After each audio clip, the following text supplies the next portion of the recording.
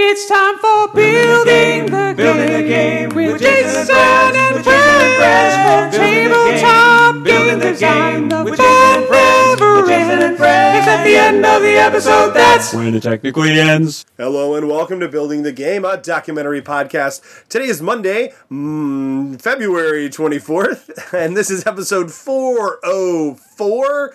It's like an error, like most of our episodes. Oh, yeah. 404 I'm with you. I'm with you now. It's an internet joke. Thanks for the internet. Thanks for the internet jokes. Y'all got jokes. So, I'm here with Jason Kotarski. It's a little Jason and Jason action here. We are at the Casa de Kotarski. It's exciting. It's a good place to be. In the basement. Toes are a little cold at this particular moment, but we're gonna power through anyway. We're gonna make it. It's good. So I wish I would have remembered to turn on my lava lamp though, like set the mood. Yeah. This is a nostalgia-filled room that we're in. And when I say nostalgia-filled room, I mean like he has VHS tapes everywhere, cassette tapes. Yeah. Wrestling figures. An original Series 1 Madball. Do you remember Madballs? Yeah. Wow, Series 1, look at you. Yeah. Why does the one wrestler have an axe? That's the new, it's a mashup between He-Man, Masters of the Universe, and WWE. So John Cena there is dressed as He-Man. What an obvious mashup to make. Right, absolutely. That's when I saw it. I couldn't resist. I needed to dive in. Luckily, they were on clearance because nobody else understood the mashup either. Yep. So I hooked that sweet ring and setup for $9. Is that why the other wrestler has big claws? Yeah, that's Triple H. He's got giant claw hands. Okay. Yep, good times. That seems legal. Yeah, right? Yep. Totally. Axes. I mean, it's kind of more like ECW than WWE. Right. I didn't even know that ECW would allow that. Well, it was a different time. Right. Oh, whew. So, yeah, here we are recording a podcast. It's some exciting stuff. As promised on the last episode you were on, which feels like forever ago. It does. I said I would come up here, and lo and behold, I finally did. It took a little longer. We had Julio fill in last week. We kind of jumped our order there because, but it worked out good because Julio had a very timely topic for us to talk about. We talked about... because I know you didn't hear it, because you don't listen. Why would I do that? That's totally fine. No, we talked about conventions, making conventions a little cheaper than they normally are. Oh, great. And Julio went through his numbers about how much money he spends on conventions, and how he saves money and stuff like that on conventions. Yeah, he takes the bus and stuff. He does. He does things that I would not bother to do, but it's good for him. That's awesome. Like, I'm going to take an Uber, or I'm going to walk, and he's going to take the bus. I don't have anything against the bus. I just have things against me getting lost and taking the wrong bus. And Steph and I recently, we went to San Francisco and we took the subway and, or the BART as they call it, Bay Area Regional Transport or something. Yeah. Bay Area Rail Transport, I think.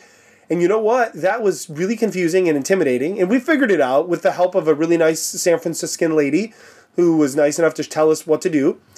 We just asked her in the station, and she was amazing, and she showed us the map, taught us how to read it, but it's not my thing. I mean, it's funny because an employee that works for my wife, he lives in New York, and so he's subway all day. Oh, yeah.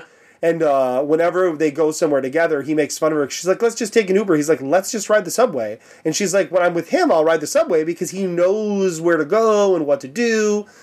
But she's like, when it's just me, it's just, I mean, we have been small town folk for our whole lives. Right. So learning how to use the subways, it's not that we couldn't, it's just that we use it so infrequently. That it's hard to commit to learning that skill. Right. Especially when the downside is with the subway, if you don't get off at the right time, you can end up a long ways from where you meant to be.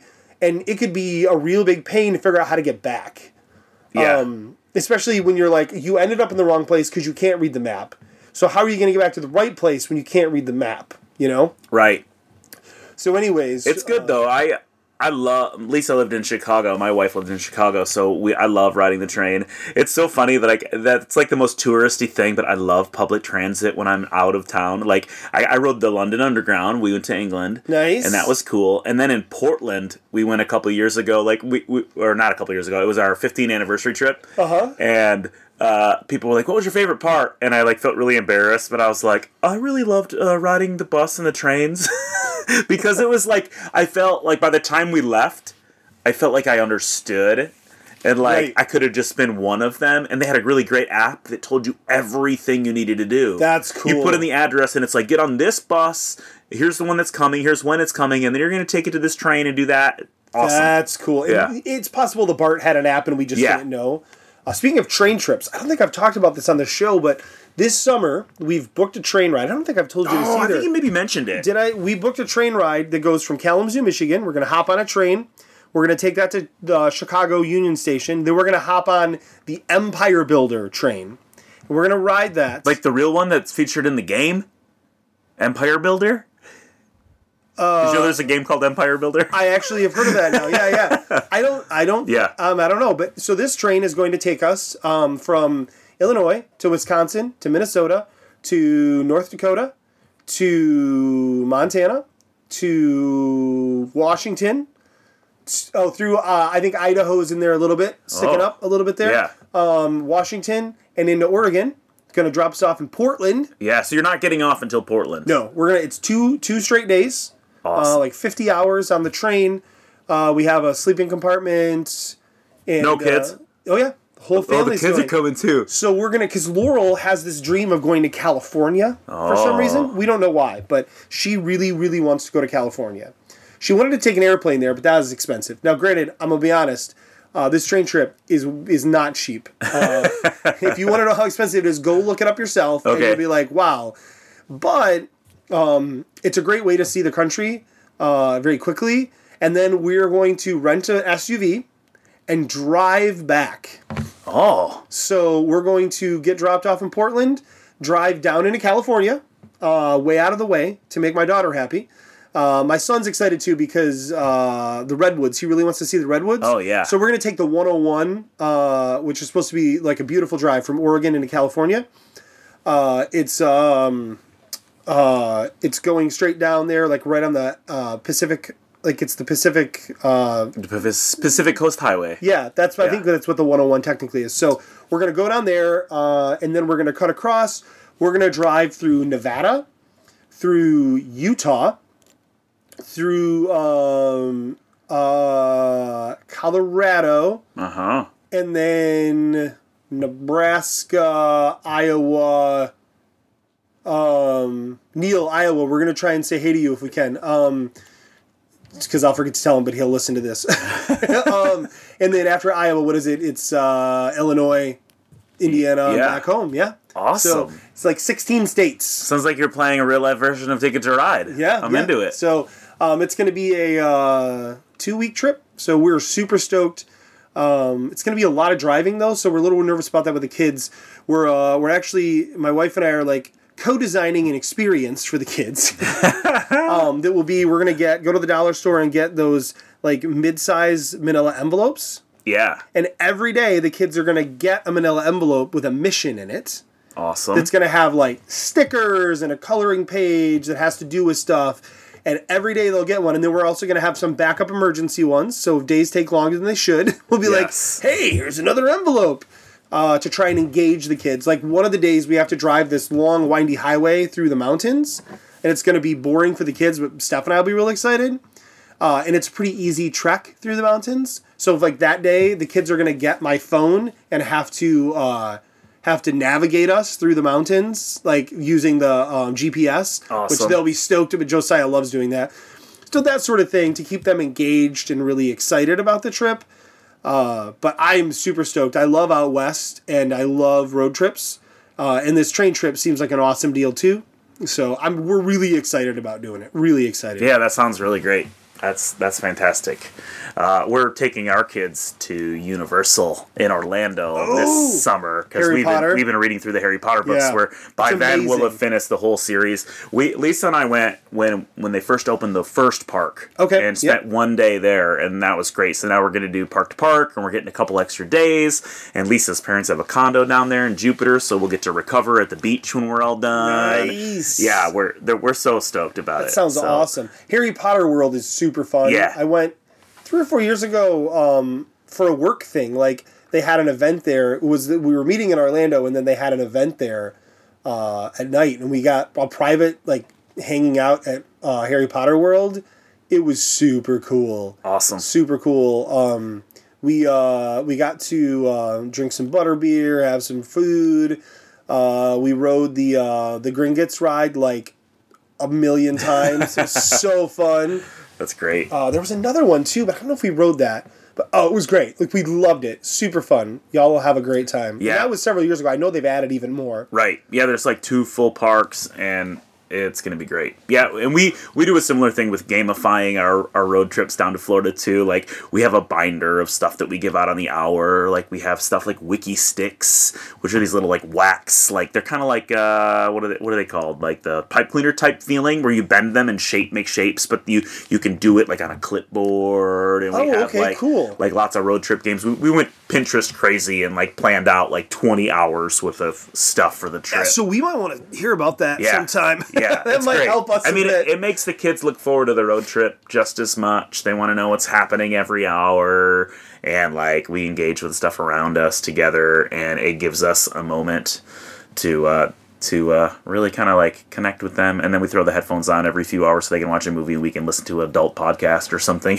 Right. Yep. We are getting headphones for them. And we're going to have actually 2 DVD players. We have a little portable one. We're going to buy a second portable one so they can watch their own movies. Oh, that'll be cool. No fighting, eh? Yep. Put the headphones on, watch your own movie, and then we can just have some, peace and quiet, some adult conversation. Or listen to Great. Rancid, Out Come the Wolves, like whatever you need to. That's our good road trip jam right That there. would not be my wife's good road trip No, jam. it wouldn't. No. It wouldn't.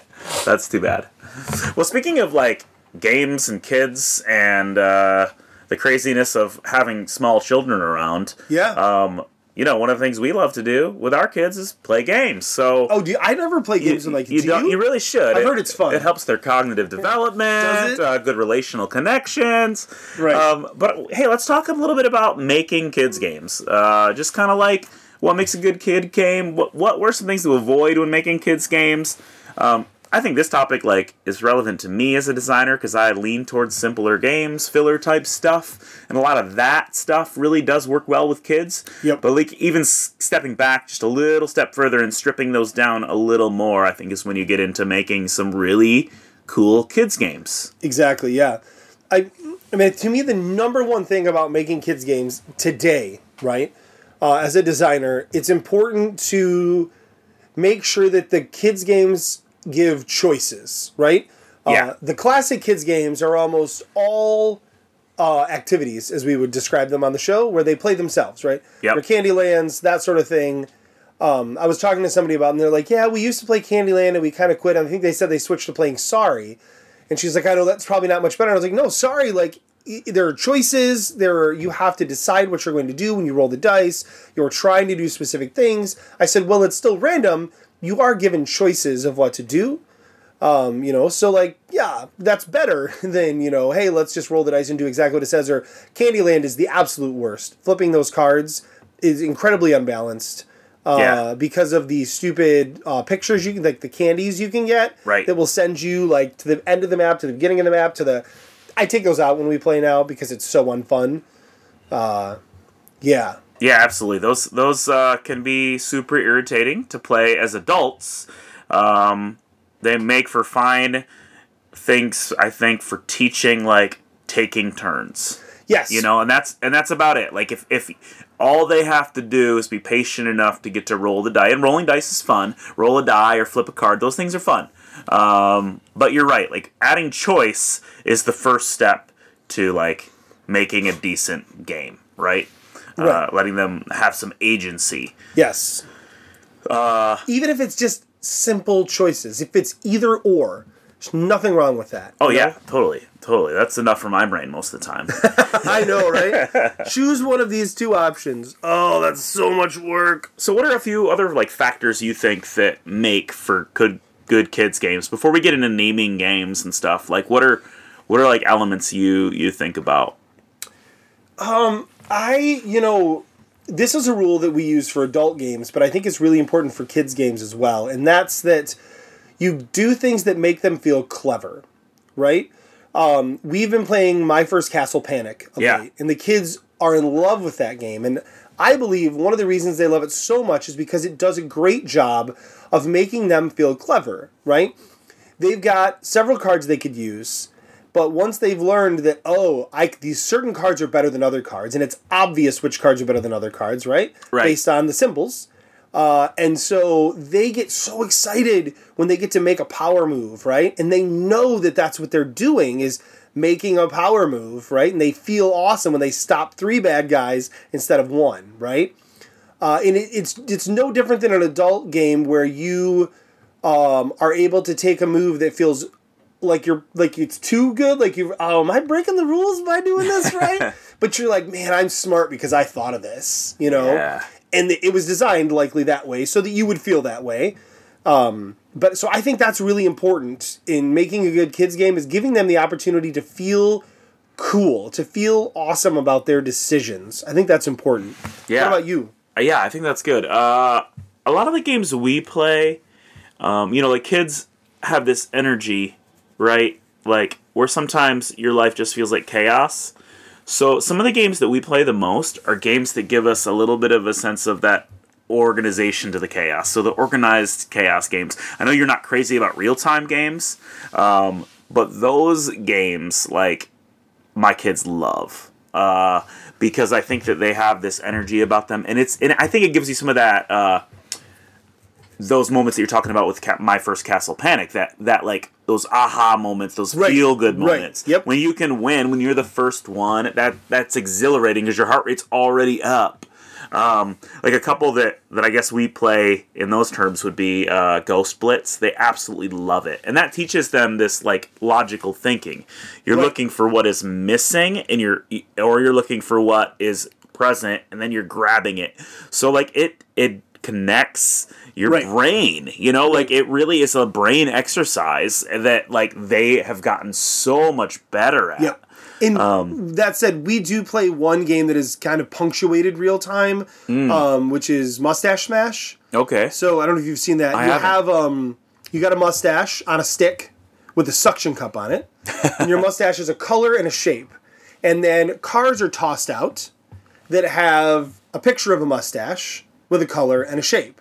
It might be your exact mustache, or it might be your color, or it might be your shape. And all of those are things you want.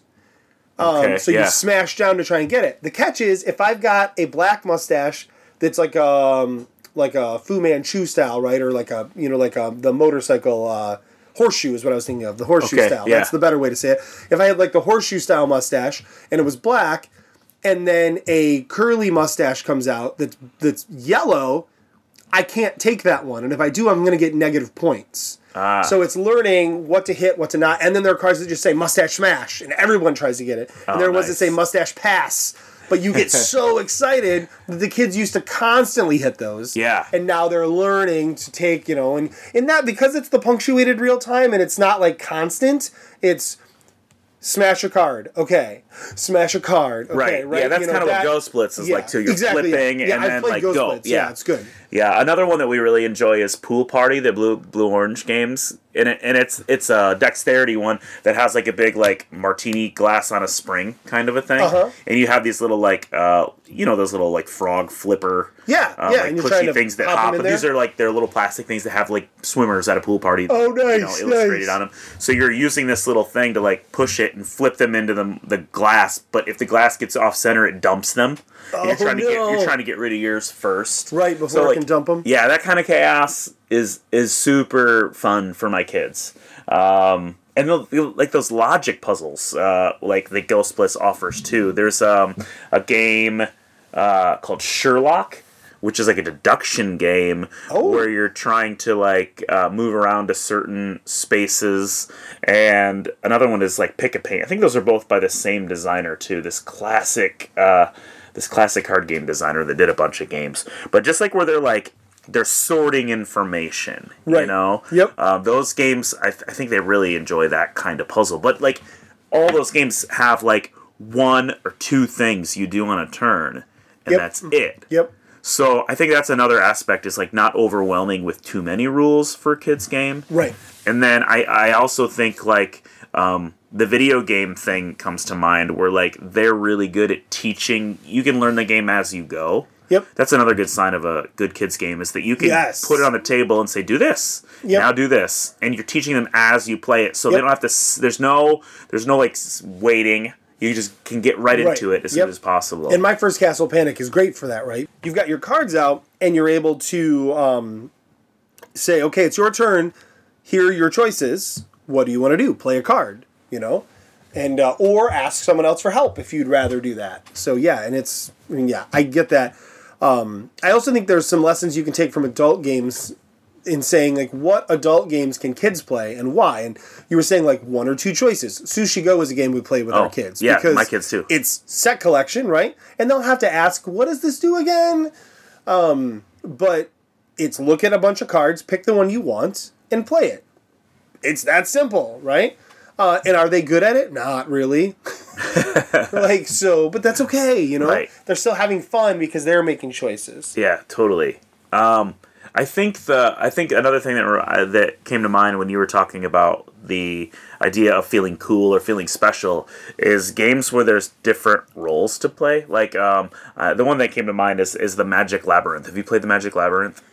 I've seen it a lot, but I've never actually played it. It's the one with the magnets, right, where you're moving them around? Yes. Yep. Yes. And like you have like one player hides something. A key. Yep. And the other players are trying to find it. Right. So my kids, like, they haven't played that game until they each get a chance to play, like, the one who has hidden the thing. Right, because that's fun, Yeah. And I'm wondering, am I mixing that up? Enchanted Tower? There's Enchanted Tower and Magic Labyrinth are two games, like, that totally are in my mind. Oh, that's the one where you're hiding looking for a key, is Enchanted Tower. Magic Labyrinth is when you're trying to get through a puzzle, but it's got this, like, super duper cool toy factor. Yep. So that's another aspect, I think. Like, right. My youngest is 7, and her favorite thing to do when her sister's bored and doesn't want to play with her, she says, "Dad, I'm gonna go get a game just to play with." Yep. And she'll like get out some of the games that have the big chunky pieces and just like play pretend with them. Our kids do that too. Yeah.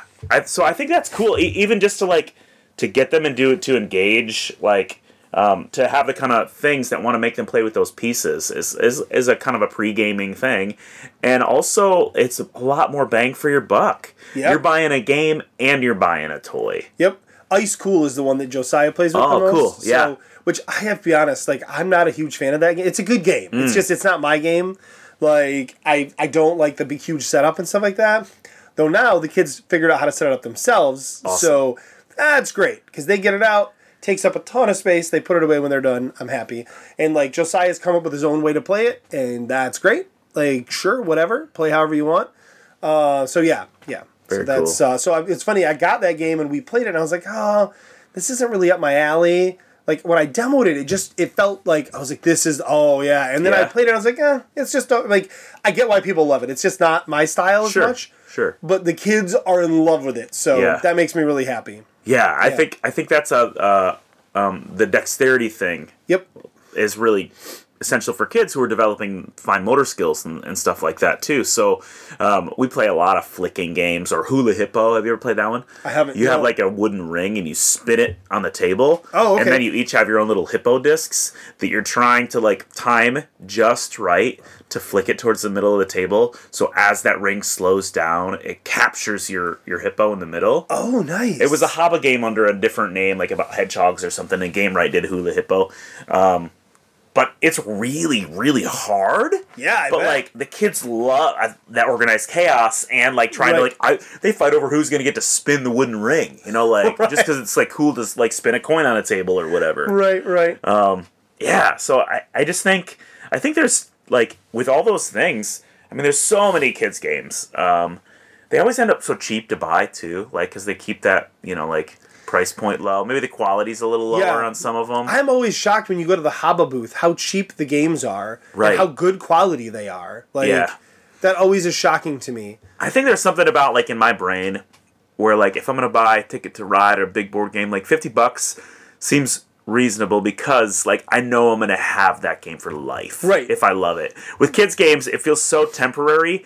I feel like if they're not like cheaper, like I'm just like, we're not going to play this game forever. Yep. I don't like paying more than $25-$30 for a game that I know is just going to be for my kids. Yeah. Because it just feels silly, But I do constantly look for adult games that I can play with my kids. That way they can play it, but then also I can play it with Steph, or, I know as they grow up, we'll just play it. It'll just feel different as they're getting older. Like,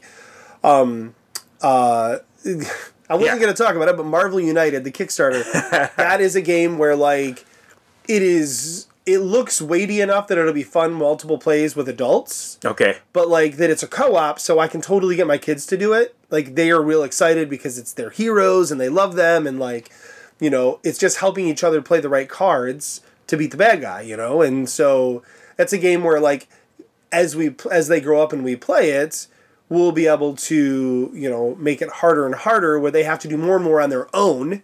But we can start out working as a team. Forbidden Island's another great game for that, too. Oh, yeah, where you can help each other, but then as they get older, you let them make their own choices and, hope that you don't sink in the water. Right. Do you think of any, like, kids games that you regularly bring out with adults? So there have been a few kids games that I find super inspiring for me as a designer. One of them is Tutti Frutti. Okay. Which we don't play it correctly, but it's a real-time game. Okay. And we don't play it in real time. We just take turns. But Tutti Frutti, it's a bunch of fruit that are really cute art. The art reminds me of like a Walk on Fire art. Oh, yeah. Where it's all fruit, but they're like anthropomorphic and they're just weird looking in like a good way, not like a bad way. But so there's a bunch of tiles. They're all double-sided, and they're like circular tokens. And you start with one, and then you have to pick up one that matches one of your sides and put it together. You're just creating a big stack. Okay. And like I'm in love with that game. I think it's super fun. Tiny Park is another really good one like that. Yeah. It's a lot like a Baron Park, but it's just made for kids. It's basically Yahtzee. Oh, Tiny Park is like designed for kids? Yeah. It's like that's aimed at kids? Yep. Okay. It's Yahtzee, but you're building a Tetramino Park. Okay. Another one that we play, Hoot Owl Hoot by Peaceable Kingdom. I've actually solo played that on my own because it is a really good strategy game. Really? Yeah, like you're just trying to get your owls back, but the choices you make are really important. And it's actually quite hard to win. I generally, with the kids, I take out a couple of the bad cards. So it basically guarantees that we will win the game, but it's going to be real close. I've talked about this on the show before. So it's always like thrilling, like, oh no, it's only one away from us losing. But then guess what? We don't ever lose because that card's not in the deck. So, But everybody's like, oh, will we win? And then of course we win, and everybody's excited. And they're like, Dad, we're always so close to losing. And I'm like, this game is so good. Yeah, that's very cool. But I've played that game and lost many times by myself because it's legit. Complex for winning, but the action system is incredibly simple. That's Play cool. a color, move an owl. It's that simple. Yeah. I think that kids table board gaming, Helena and Josh, like they're pretty good at that, making games that like, I don't play them all just with adults, but like they're enjoyable enough that like, Bugs on Rugs I would, because that's a really cool card game like that. Peter Hayward. Yeah, Peter Hayward designed that one. Like and Animal Upon Animal is another one. Like the stacking one. I feel like that works. Kids hate that game. They do. They hate it. Oh man. I was like, they're gonna love this. They hate it. That's nuts. So like, I actually put that in the back. We never play it. I'm so bummed. I was so stoked when I got it. Yeah. Because I got the the mountain version or whatever. So it's like different animals. Oh, okay, yeah. They were like, this is the worst. It's hard though. So I mean, so it maybe is that's a part of it. Like hard, that's a fine balance with those dexterity ones. I think if it's so hard that the kids get more frustrated than they do have fun, I think that's a thing. But we also have Don't Rock the Boat, where you're trying to like, the boat is like sits on a thing. Yeah. That game is way harder, and they love it because it's penguin pirates like on a boat, and they think that's funny. Right. But we like the boat crashes all the time. Boom Boom Balloon. Have you done that one? No. Where like it's like this plastic cage that you blow a balloon up inside, and there's these sticks on the three legs, and you roll the dice, and you have to choose which one you're gonna like push in that number of clicks. So you're stretching the balloon, and you're like the more you put it in, it's gonna pop on someone.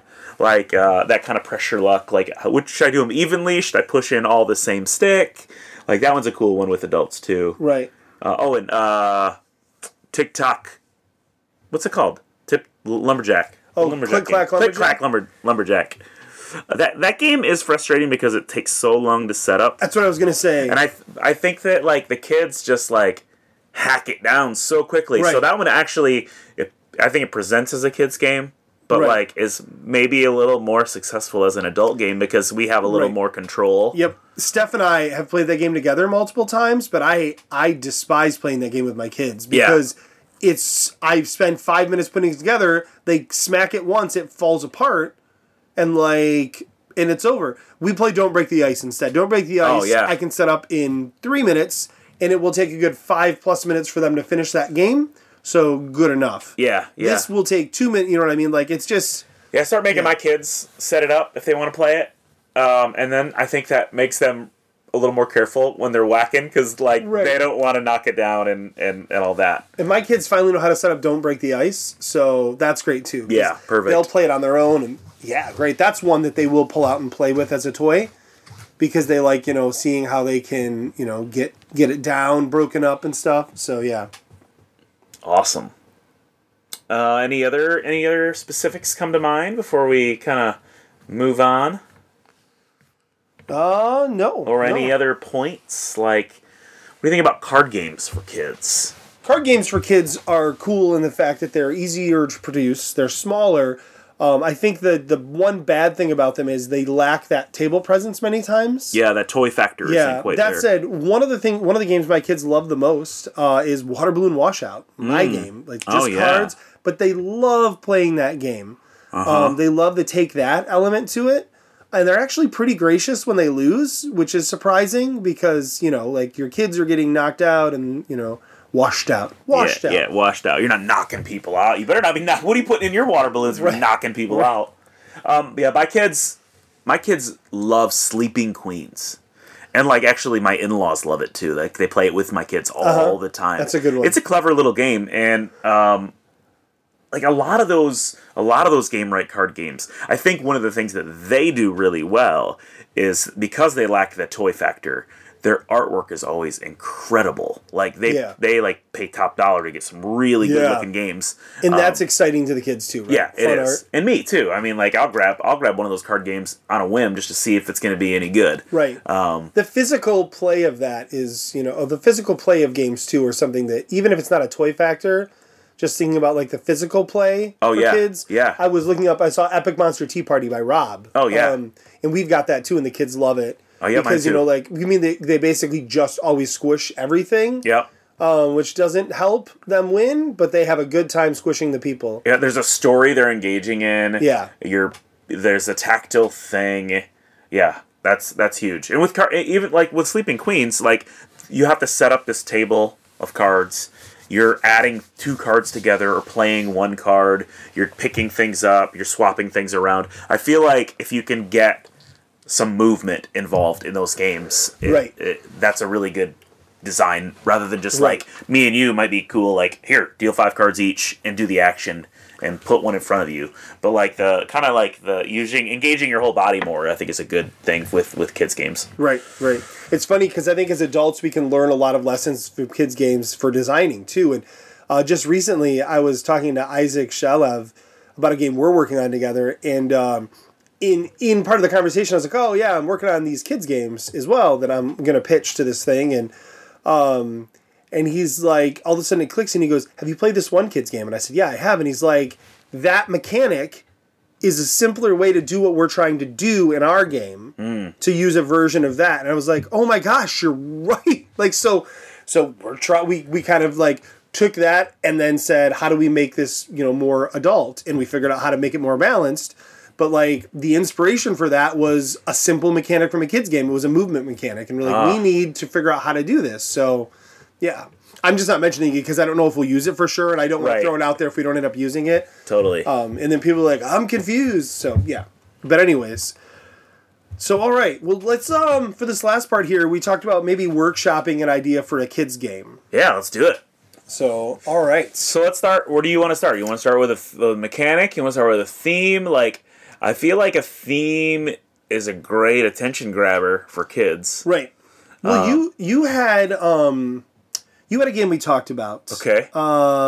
That you had a small kids game and then you turned it into a different game. Right. Why don't we talk about the core mechanics for that game? Okay. Because then you have got some mechanics, right? Yeah. And then we can talk about what themes we could apply to that. Does that sound all right? We didn't talk about this ahead of time. Well, I mean, I feel like that one is like in my head. It's a little bit done. Okay. Like I've made that game. Well, let's not talk about that one then. Yeah. Okay. Cool. Good radio. This is what spitballing looks like. It's fine. Right. So, all right. Well, let's. What is a theme that's generic, not attached to any IP, that your kids are nuts about right now?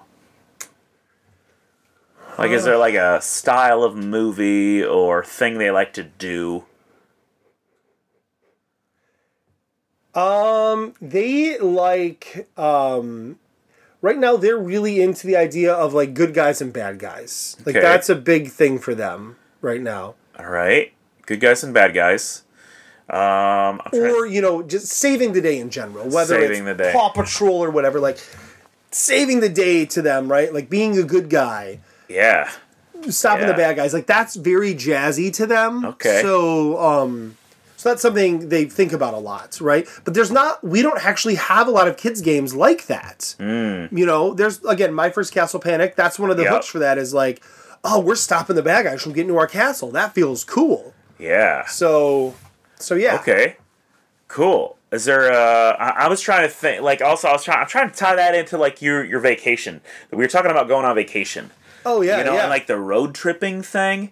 Like could there be some sort of like race against the bad guys or something like that, or like you're trying to get somewhere before somebody else does? Well, even going with the road trip theme instead, like just like a general road trip theme, right? Of like the kids have pictures of places they want to go, right? Maybe the game board is like a map. Okay. Right, of the U.S., we'll say, right? Sure. Or wherever. It's the U.S. because then it's expandable to other places, right? And you are trying to figure out the best path for your road trip, right? Okay. And maybe at the beginning of the game, you get like a route card that says, you have to go from this place to this place. So that sounds like Ticket to Ride right now. Yep. So, okay. Cool. That's I've never actually played Ticket to Ride. You've never played Ticket to Ride? I've never played Ticket to Ride. Okay. I haven't. All right. I bought it for $1 sealed at a garage sale. No way. Yeah. The original, the US map? Yeah. Dude, that's such a killer game. I know. Sealed. Yeah.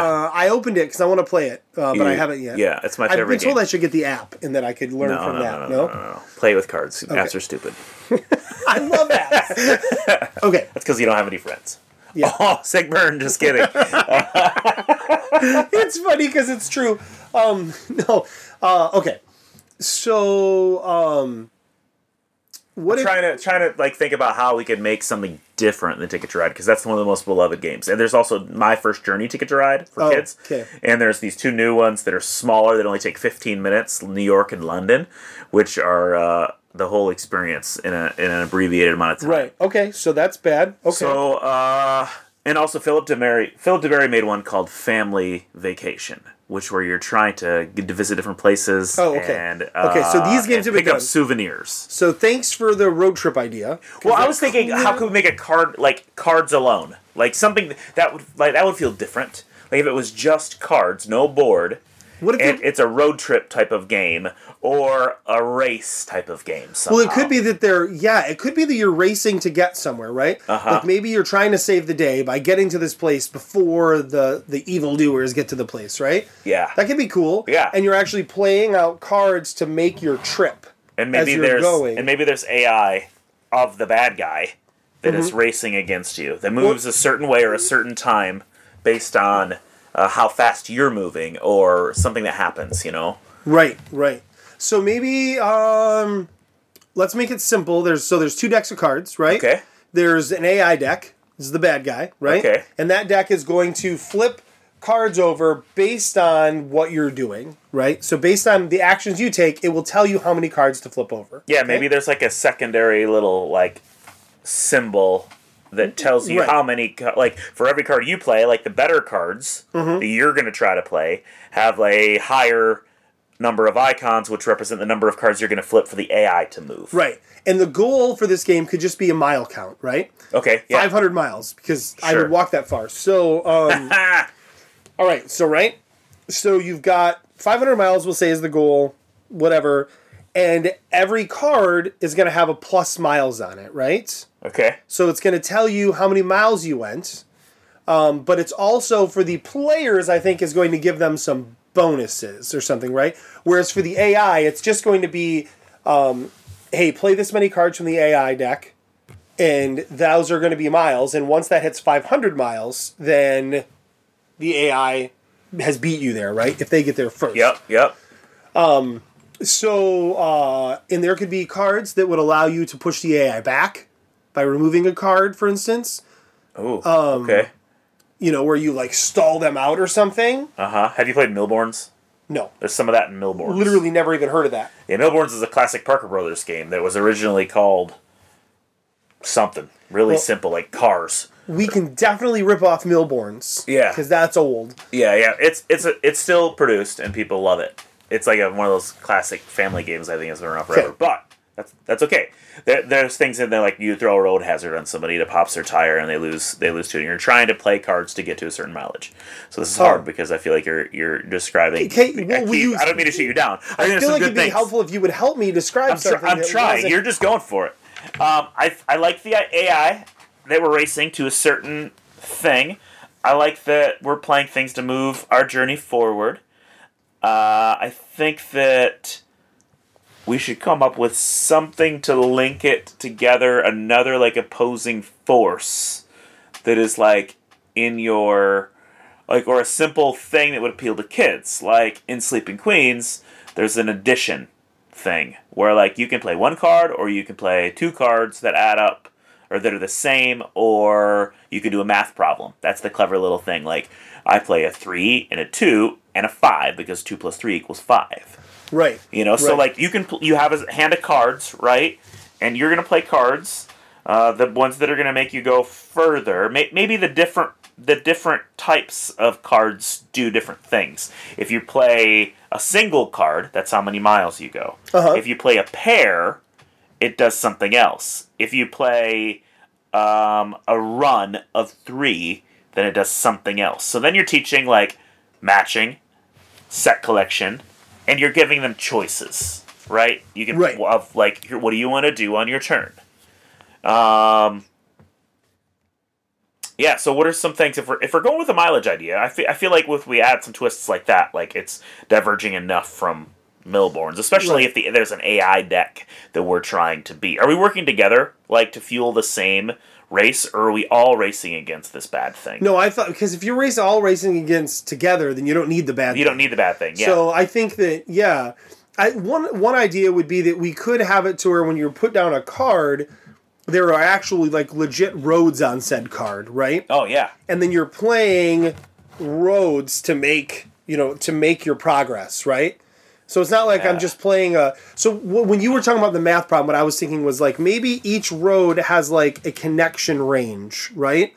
Like, so the road down the middle, which is the best road, right? Because you're trying to get to a certain point. Yeah. Would have, say, a 5 only. Like you have to play a 5 there, right? So you could play a 5, or you could play like 2 and a 3, right? But I do like the way you suggested it with like being able to play like pairs and a run. I like that. Yeah, so also, when you mentioned the roads, what if the cards have a number and a road, and you can also either play that card as a road or discard it to fuel your journey? Like, you have to you have to map out the journey and get to the end of it before the other thing. And if you discard a card to move forward, then you flip the card for the AI.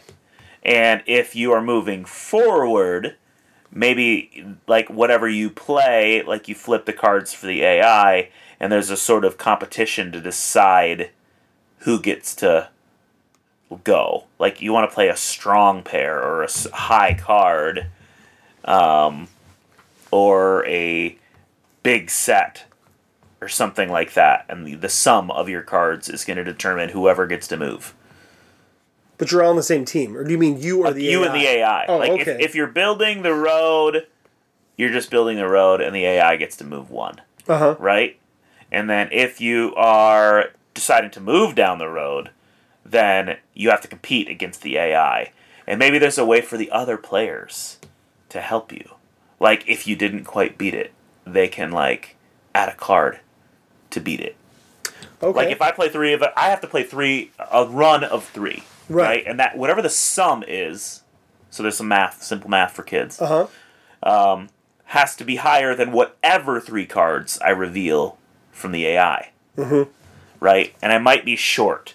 Each player has a chance to maybe add 1 card. But then they'll be short for their next turn. They don't get to draw till the end of their turn. Right. Okay. Yeah, that could work.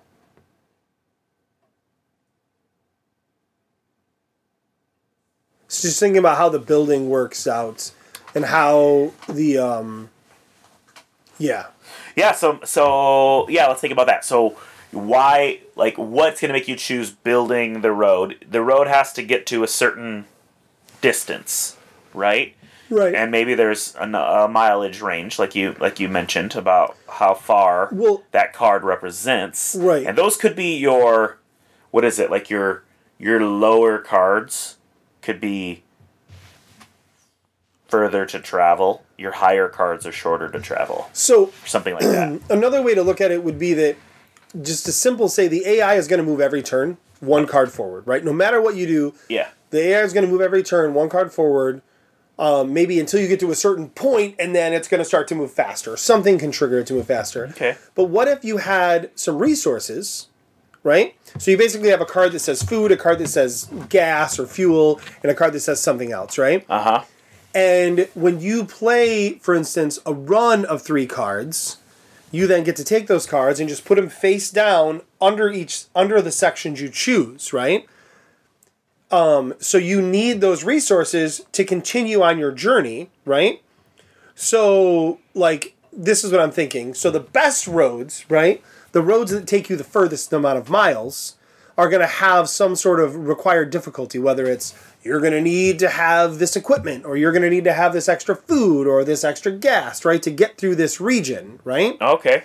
So basically you're using the cards, the sets, to build up resources, and then using the resources to get through the cards. And you could have, I know we said cards only, but we could have a little thing for you, right? Like a little meeple or something, your little car that you're moving along. Okay. That way, so I can play as many cards as I want. I can make our whole road, but I can't drive it without the resources that I need to drive it. Does that make sense? Yeah. Here, what I'm picturing is that, like, that road card has a certain resource you need to move. Right. On it. Yeah. Like, to move through it. Yeah. So that way you are playing card. You're choosing which road card to play down based on the resources you see, like your other teammate might have available. Like, I need food to get past this one, and I see that you're to the left of me, and you already have stocked up food. Right. So you, on your next turn, can move past that. Right. So it's a sense of, like, okay, if I want to play if I need gas, I need to play a run of 3 cards to Right. get 1 gas. And once the next one, we're out of gas because we've went a certain number Right, of cards. right. So I'm going to choose to play down either resources to help me in the future, or I'm going to play a part of the road which I think somebody else Right. can help move us past. Or there are going to be times when you're going to be like, I can't play anything but a road, so I'm going to play a road. Right. Right. And it might not be great. Yeah. Right. Yeah. So I think there's something there. I think that so you got the resource management, you got the matching, you got the planning to like build the Right. road. Right. The AI still feels like it's not doing anything yet to me, if that's the situation, unless it's just moving and you're racing it towards a certain place. Right. Well, the AI, frankly, could be just a car on your roads and Yeah. a deck. And the deck, when you're flipping, it's giving the AI resources to use. But the resources maybe the AI gets are only for that turn, right? So flip it over. Okay, the AI has 2 gas, so I can move through. You know what I mean? I think there's a way to make it work. or it could just be like they're going to either move 1, 2, or 3 road spaces on their turn.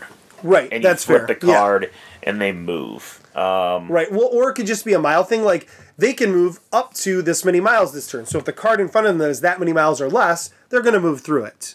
Yeah. But if not, then they're not going to. So that gives you a reason to want to play higher mileage cards, but those higher mileage cards, again, require you more resources to get through. So it becomes that balance of, do I want to play a 100-mile card here because I know it's going to be hard for the AI to get through it? Because what you can actually do is, I flip a card over for the AI, it says 20 miles, right? Yep. Well, this is 100 miles, so it can get through it. But that card stays there. Oh, and once it gets to 100 cards, then boom, moves it automatically through that. goes. Yeah. Yeah, Actually, there's- that would probably work pretty well. That's pretty good. Yeah. That's pretty good. So you can actually, playing those harder cards will make it harder for you, but she'll also slow down the AI. And if you can get the right resources, so yeah, there's a whole balance that would have to be made to this, but Yeah. I think it's doable. And I think that the co-op aspect of being able to see what resources the other people have. Yeah. Like it's kind of be like, "Oh, hey, I've got some money for gas." And they're Right. like, "Oh, I packed us peanut butter sandwiches." Right. Like, so we can this is like a quick little jaunt. We don't I have have a to nut allergy. Now I'm dying in the car. That's not good. Yeah, well, we don't have to stop now because we've eaten. So we Right. get to keep going. We need to pee. that kind of a thing. Yeah, so I I brought think, empty bottles. I think food, fuel. What's another resource that like a third resource that would make sense? Oh, like good music. no, like- that's dumb. Like, what? You're dumb. Like, I don't want to. If I got good music, I can drive forever. That sounds like you, yeah. I was trying to think of another F, like food, fuel, and fix. Like, fix it. Like, like for being able to fix problems, right? Or You have to like maintain. food, It's maintenance. food, fool, Fool. You're a fool since you called me dumb. food, fuel, and fun. Okay. So the fun is like what can keep you driving you know. Longer. Yeah. Yeah. And then it could just be like you're not really racing against a bad guy, you're racing against like a rival family or something. Yeah, you're Because- trying to beat. You're trying to. You and your best friends you're going on vacation together, and you're trying to Boom, beat I know them you to said the no IP, destination. but Cannonball Run. Slap it on there. Nice. No, that's fun. I think there's a thing there. Does it seem like okay? So is there those elements that we talked about earlier, like in there? Is it simple choices, Yep, you just don't give the kids a lot of cards. right? They have simple choices. and it's either like stocking up on your fuel Yep. or playing a road card. Yep. And When do we move though? Do we just move? I think we move whenever we have enough. We can somebody can decide to move on their turn. Maybe there's three. Maybe it's you can Yeah. stock your resources, you can add to the road, or you can move Yeah. on Yep. your turn. Yep. And then after every round, The AI flips a that's card. or after every turn does the AI flip a card. I think every turn, it's Yeah. just maybe a part of the rhythm. And you like just you give do the a AI, thing, the like- AI does a yeah, thing. and You you do just- the thing. You just give the AI lower numbered cards, right? Yeah, so You know? and a few really big ones that give you those Yeah. like 100 Oh, no. you get to 100 miles so you just go. yeah, and now it's going to jump through 2 cards, Yep. and you're like, oh no, Yeah. And every time they move, those cards go away and they start again Yep. to meet the next threshold. I like that Yeah. AI system. That actually sounds fun. So. Yeah, I think that's pretty cool. And it's simple. Like, Yeah. I do a thing, the AI does a thing. And my thing is based on looking around the table at what other people have. Yep. And it's a game where, to make it easier for kids, you could play cards face up. So you basically, I have my cards in front of me. I don't even have to hold them in my hand, so they're secret. I mean, you're saying there's options, right? Yeah. If you play with adults, you should probably keep the cards up. But when you're playing with kids, you lay the cards out so that I can see, like, oh, hey, Jason, you're bad at playing, so let me teach you how to help. It allows you to help quarterback with your kids a little when they're struggling, right? Right. Provide some insight. Sure. So, yeah. So it's called 500 Miles of Fuel, Fun, and Food. Or just 500 miles or something You like fool. that. Yeah. Yeah, I think there's something there. It's pretty cute. Cool. All right. Well, thank you for listening, everybody. We're going to do the end of the show part now. Here it comes. You ready? Ready? Here it comes. If you want to get in touch with us, you can go to buildingthegamepodcast.com. You can email us at buildingthegamepodcast@gmail.com. Call us at 770-TEL-BTG. Or you can find us on the Twitter at PodcastBTG, at J.A. Slingerland, at Jason Guitarski, or at Green Couch Games. And find us on the Facebook, like us on the iTunes and all those other places. And that is all for this today, and good night. Good night. Building the game with Jason and friends, with Jason and friends. Building the game with Jason and friends, with Jason and friends. Dial 770-TEL-BTG. Please don't use the email.